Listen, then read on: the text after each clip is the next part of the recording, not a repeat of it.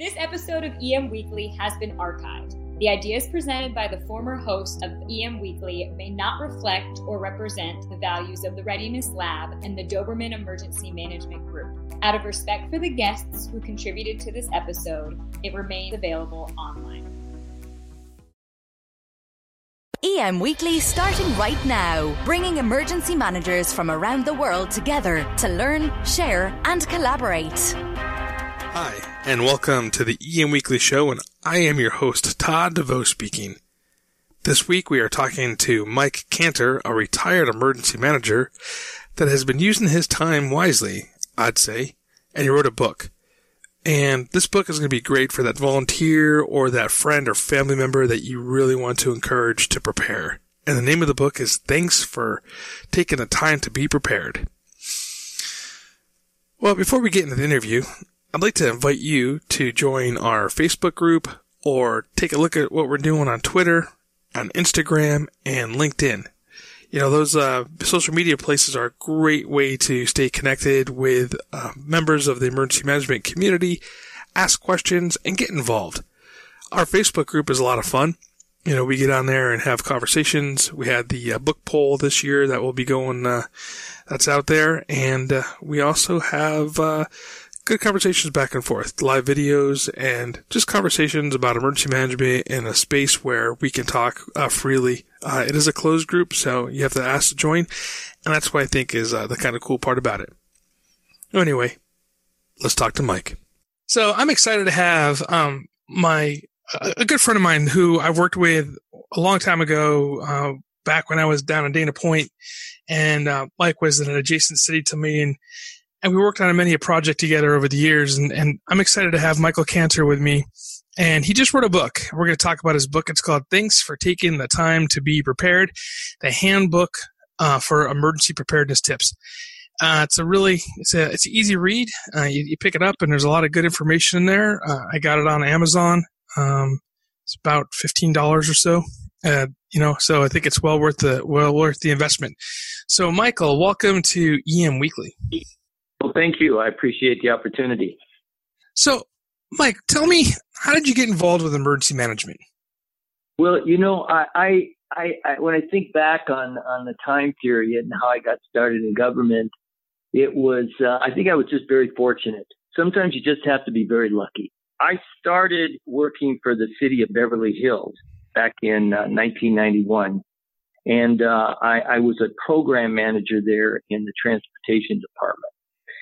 And that's where I got my start in actual public service. But I wasn't working in, emergency management at that time. But I did have opportunities to volunteer as a city employee, to do evacuation drills or just certain things with safety. But then in 2000, my wife and my son, we decided that we were going to move. I was living in Santa Monica at the time. And we moved to Orange County. We moved to San Juan Capistrano. And for about 15 months, I was commuting from Orange County to Beverly Hills because I was looking for another management position. And I wanted to stay in city government. And it's not like you can just transfer. You have to sort of wait or you have to keep looking until a job shows up that, might be a right fit for me. I was looking for a management position. So finally, in 2001, an analyst position opened up in San Juan Capistrano with an emphasis on emergency management. And so at that time, I got together with the emergency manager in Beverly Hills and, just went over, a number of things on the basics and things that I needed to understand about emergency management to get through an interview. And I did the interview. And like I said, I was very fortunate. I got hired. I had a lot to learn at that time, but my first responsibility with the city of San Juan Capistrano was to rewrite the city's emergency operations plan. And that was a big project, but that's how it started. I had a lot to learn from there. So you really got into the emergency management, really took to it. You even picked up some leadership positions in the Orange County emergency management organization. It's called OSEMO. Really great organization that I'm proud to be a part of as well. And you really took the emergency management portion and really grabbed onto it and started leading, including having a pretty decent volunteer program out of San Juan as well. Tell me a little bit about your volunteer program. Well, absolutely. That was an important part of what I was doing in San Juan, or working in the city, is that when I was working on the rewrite or updating the emergency plan, one of the sections I came across was talking about the benefit of utilizing volunteers for emergency response. And there was a section in the plan that talked about CERT, which is the Community Emergency Response Team. For those people that aren't aware of that program, it's a national program that was started by the Los Angeles Fire Department in about 1985 and then subsequently endorsed by FEMA in around 1993. So, but there was no CERT group in San Juan. And I think at that time, this is like 2001, 2002, I think Huntington Beach had a program. There may have been 2 or 3 in all of Orange County. And so I started the CERT program by actually going to another city, getting the training, and then getting additional training, and then in getting support from my supervisors to start a program. And so I started the CERT program in San Juan Capistrano, and the first class started, I think, in 2002, 2003. And then we would conduct a training program for volunteers in the city every 6 months. But after that, there was that volunteer program. I got approached. Now I'm meeting a lot of people in the city, residents and business operators. And I got approached by an equestrian group. And the equestrian group actually, they got involved in my CERT program, and that's how I got to know them. And I believe there was a wildfire in San Diego County in 2007. That wasn't the only year there was a wildfire, but in 2007, approximately 700 horses or more were evacuated out of San Diego County up to Orange County. And they used a facility that was later annexed into the city of San Juan Capistrano. It was a riding park, but at that time was part of the unincorporated Orange County. And there was about 40 acres there. And they evacuated and sheltered and took care of horses on that particular property. After that particular event, I got together with the equestrians, and also actually, I think it's in my book actually, there was a veterinarian who was crucial in starting the program for equestrian response. And she came to me and talked to me about what she'd like to do. She'd like to have equestrians that were well trained and organized so that they could support things like flooding or wildfires in the event that horses need to be rescued and taken care of. And so as an emergency manager, I was embracing these kind of ideas because I thought, this is what I'm here to do. I'm here to figure out what I can do to improve the community, help the residents, help the business people, and do things that will benefit the greater good of a greater number of people. And so that particular group became known as the Large Animal Response Team, acronym LART. And that got started. I forget the exact year that got going, but that now has over 200 or so equestrians that are trained in that particular program. And then I think, Todd, when you were at Dana Point, the ham operators, races operators, we started a Tri-Cities, races group with ham operators, which was with San Clemente, Dana Point, and San Juan Capistrano. And that was another volunteer group that supported emergency response. So those are the 3 main groups of volunteer groups that I actually started in San Juan Capistrano, and to this day, they're still there, doing very well.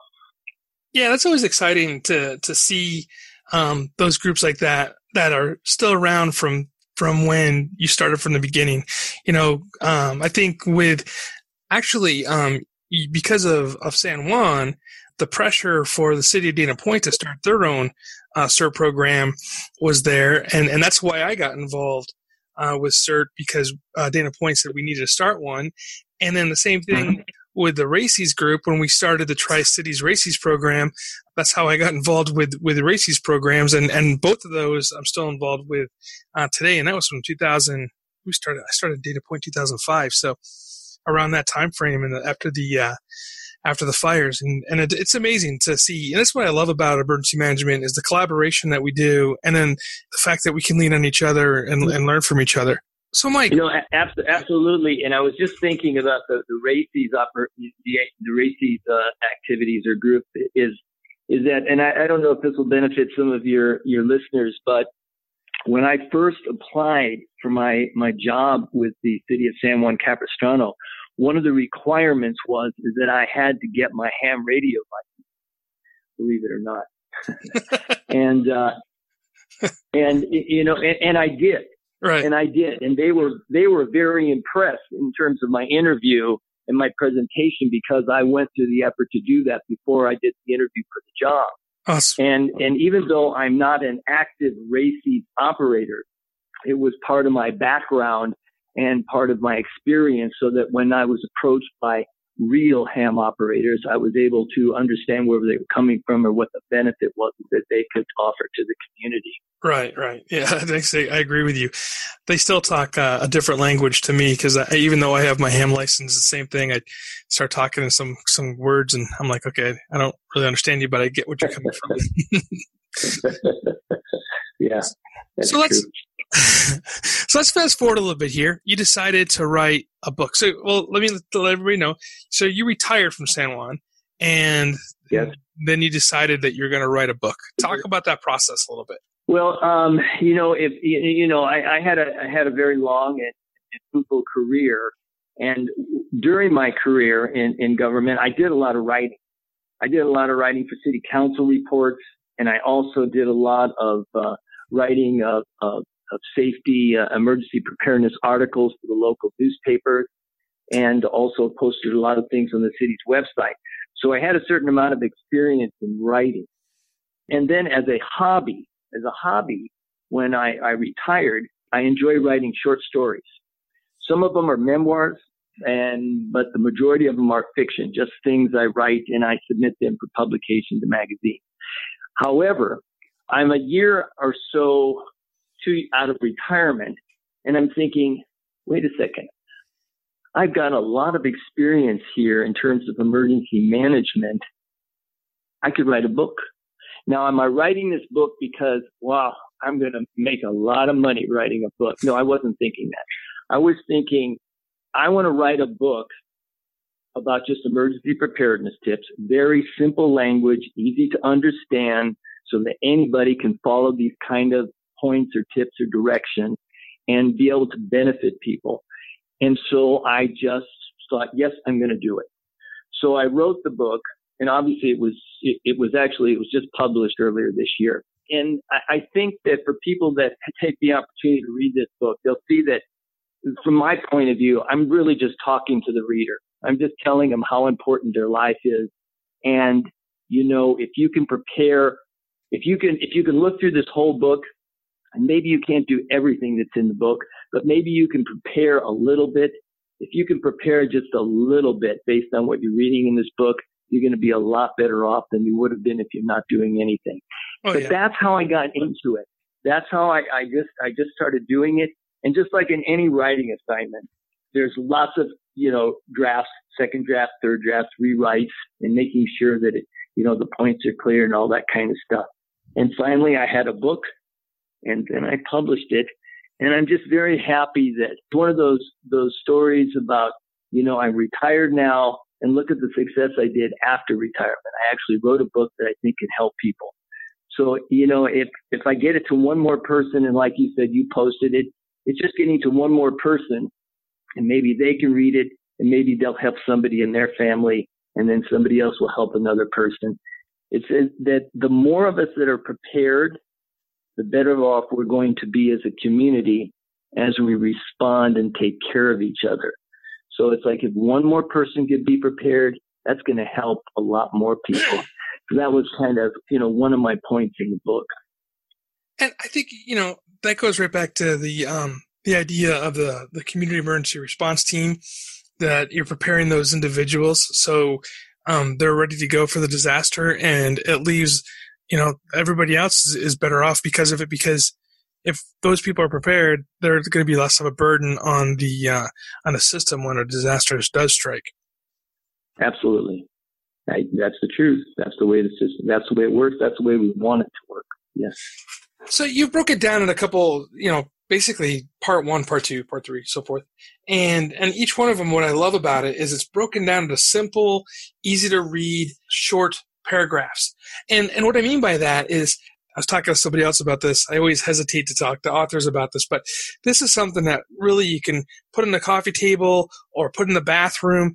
And when you're just, have a little bit extra time, pick up and read a couple of paragraphs or a couple of little short chapters and keep continuously learning. It's you don't have to pick it up and read it all the way through in one sitting. And I love the way that you put this together. Did you do that on purpose, the small paragraphs like that, or is that just out of the process of writing that you came to that? Well, it was the process. It's always a process. I want it to be simple. I didn't want it to be some 200 or 300 pages of technical information. And nobody wants to, well, I don't want to say nobody likes to read that kind of stuff, but I didn't want to read that kind of stuff. The book itself is like less than 100 pages. It's a handbook. And the information that's in the book, and because I keep it very simple and all the sections are very brief and just make basic points, basic understanding so people can understand how to be basically prepared. And then at the end of the book, I have a resource list that lists all the, a number of websites and in the book it says, if you want more detailed information, you could go to any of these websites and look at stuff. But in the bigger picture, all the emergency management websites have all this information listed. All of them have almost the same information, but very few people go to all these different websites and then look at it and then want to print it or anything like that. So this is like one little handbook that's got all the essentials in it so that somebody, yes, they want to sit down for 10 minutes and just get ideas for 10 minutes and then go from there. And then, a couple of days later, read another 10 or 15 minutes. Sure, it could be done that way.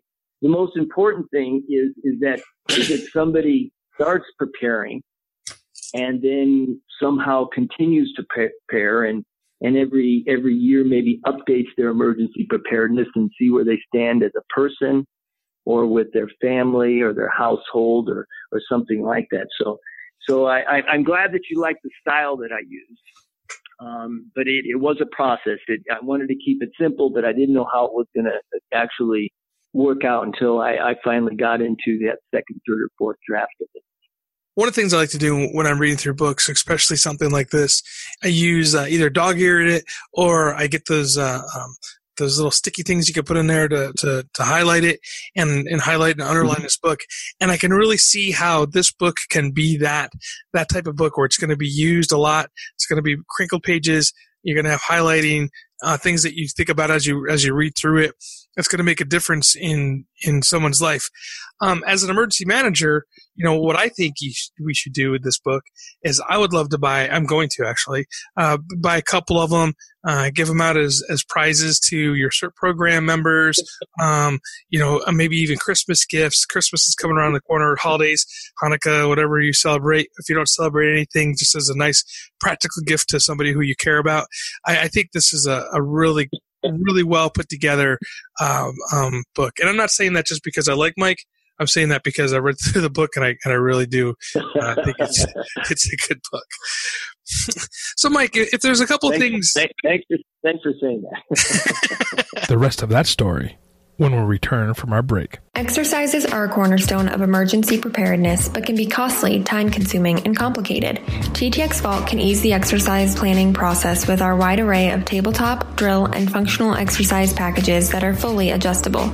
Once you choose the appropriate discipline and emergency scenario, you'll receive the exercise, all HSEEP suggested paperwork pre-filled out, access to our online simulation environment, Chelsea County, USA, and 30 minutes of phone consultation.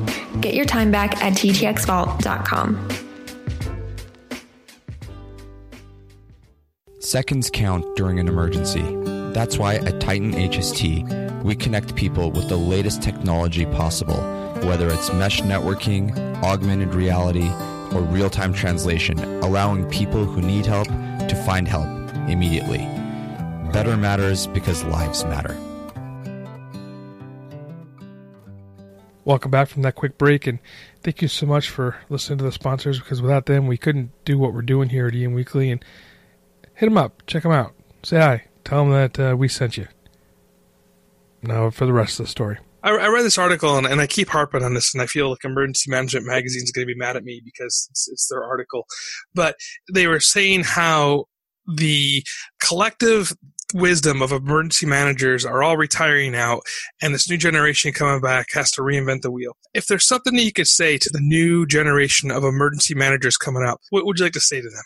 Now, before I try to answer that question, the quote you had from the magazine was something to the effect that there's a pool of managers that are retiring now and without a large enough group following them, or something to that effect. What was the Oh, sure. Yeah. Intent of the intent of the article is that emergency managers are retiring, and there's a knowledge vacuum now because all the old knowledge is leaving with them. I don't buy into that, because I always, think about firefighters and police officers. There's a bunch of retired new ones coming up. I think there's enough of us in the middle that are still here that can mentor the new ones up. But that was the gist of the conversation. So as a retired emergency manager, what would you say to the new emergency managers coming up behind us?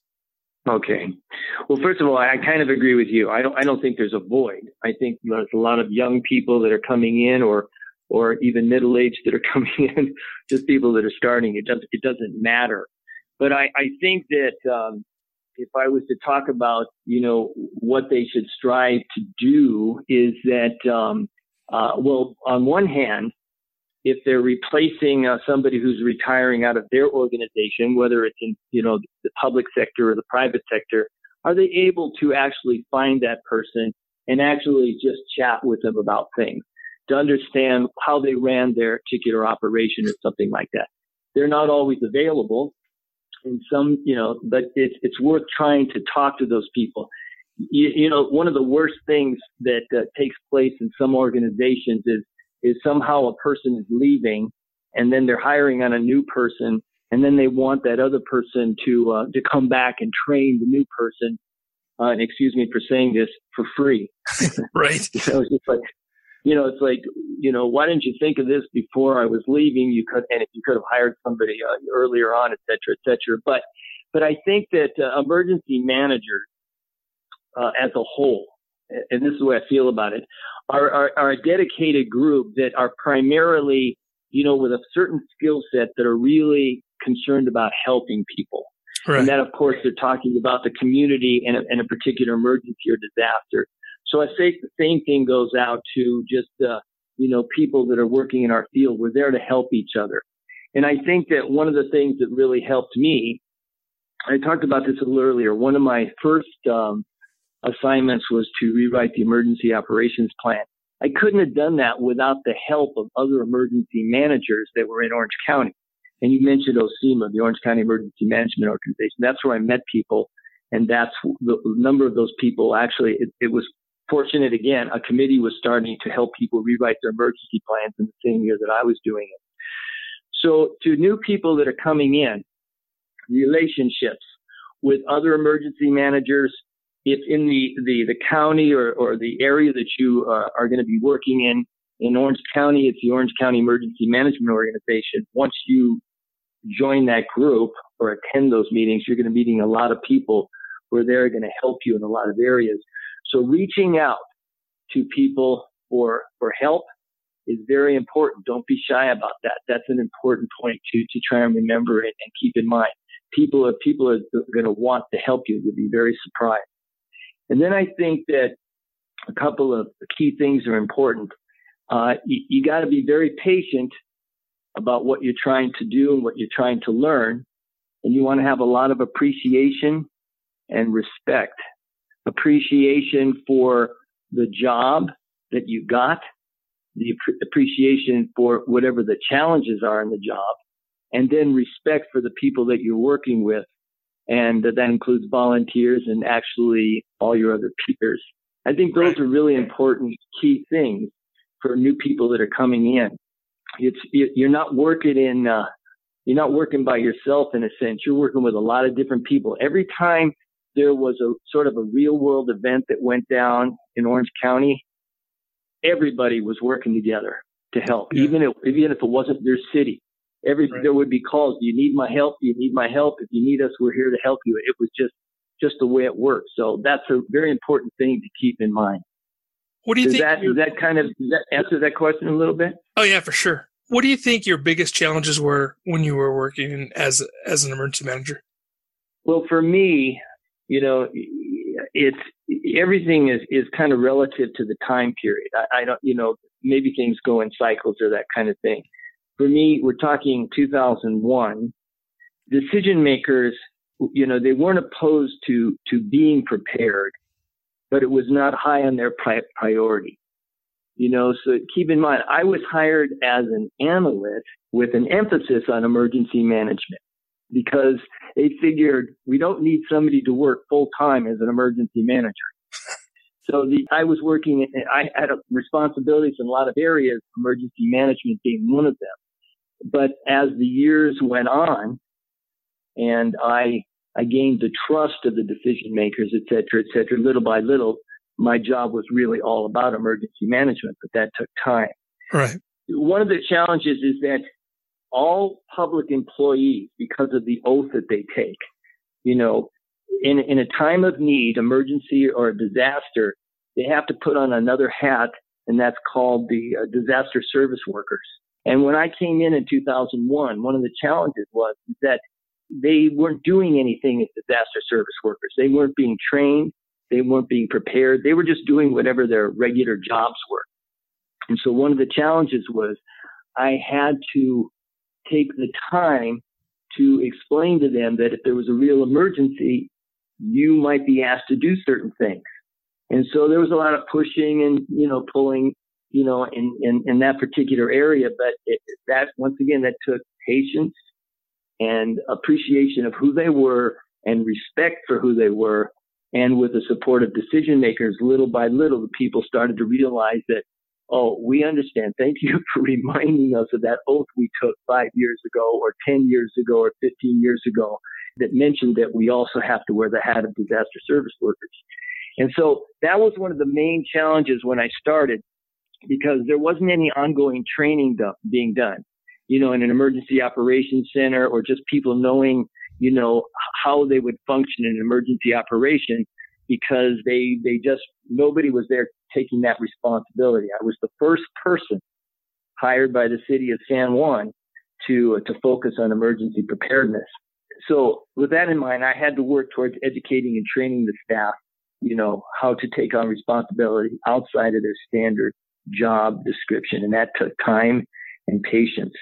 Another challenge that I had was that there was no dedicated emergency operations center, EOC, which, because there was no dedicated one, and I think maybe there's a lot of emergency managers that had to deal with this. My first step was to create what is called an EOC in a box.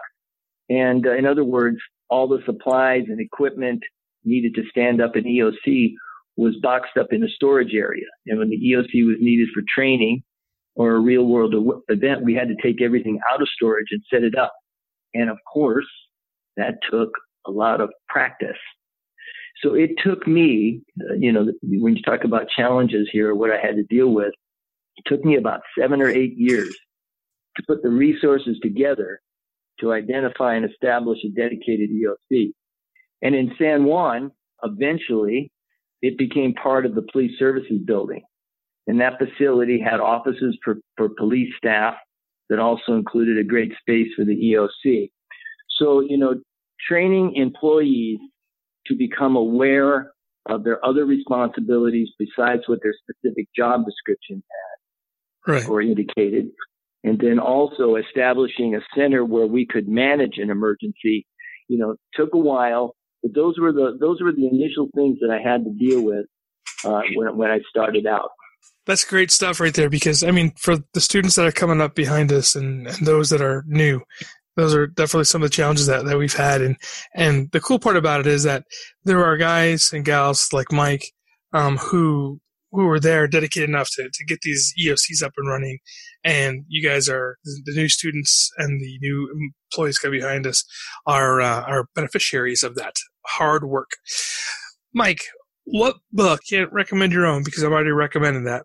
What book or books do you recommend to somebody who wants to get into leadership or emergency management? I think this is where I apologize to you because I'm really not able to recommend a specific book or books for your listeners.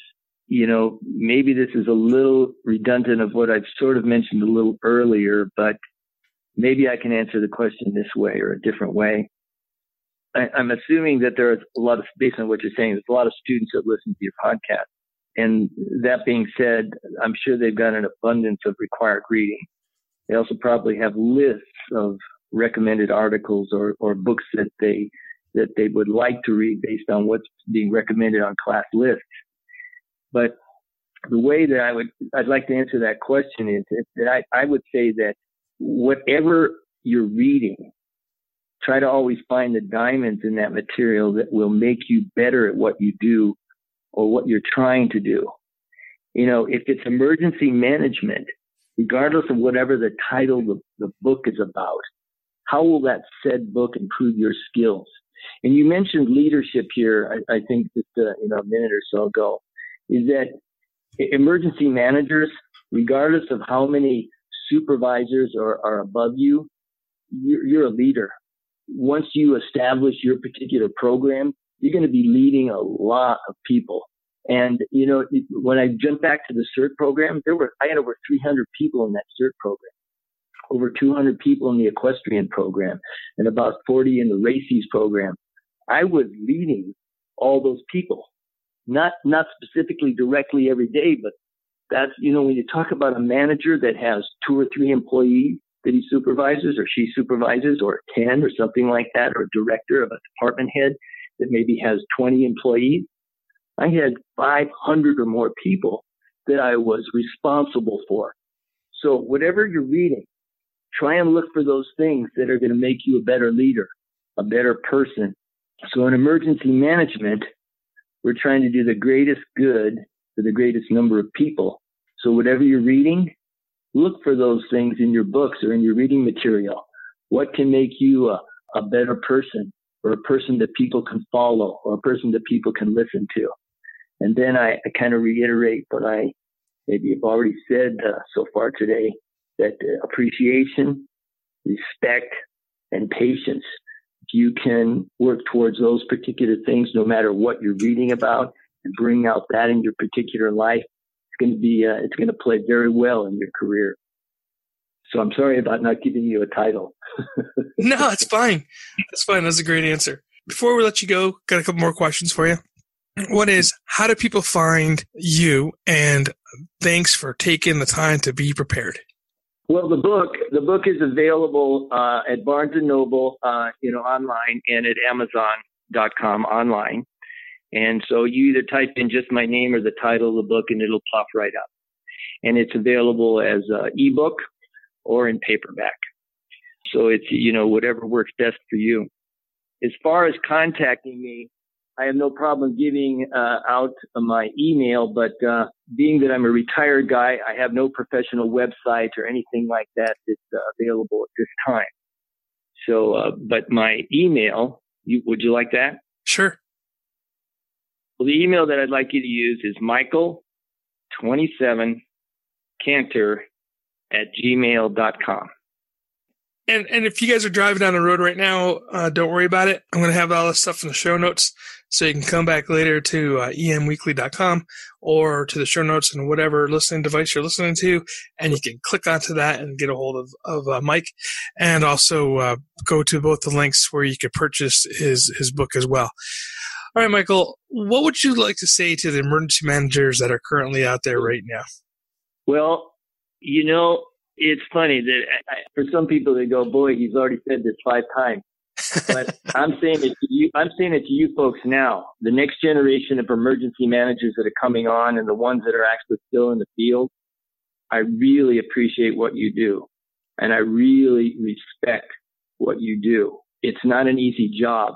You know, every time there is a real world event, it's like emergency managers are trying to coordinate the response with all the professional first responders, which is, you know, fire and police, etc. Sometimes it's a thankless job because no matter how well you do in that response, there's always going to be injuries, destruction of property, and you hate to say it, but there are fatalities that just happen. And as great a job as you might be doing, it's a very difficult position to be in because the public is so critical of emergency, you know, response, even though, you know, most of the time it's a natural disaster. It's not man-made. It's just things that happen. Right. So I'm just saying to you folks out there is that I'm somebody who really appreciates and respects what you do or what you're going to be doing. And you got to wear your hat like that because it's a great career. And actually, even though I'm saying that there's going to be many times where it's going to be difficult to please the public, you're still going to have a lot of people that are going to be extremely thankful for what you do. So true. Well, Mike, I want to say thank you for spending some time here today with EM Weekly. And it's great talking to you again. And I'd like to see you again sometime. Well, thank you. I appreciate the time, Todd.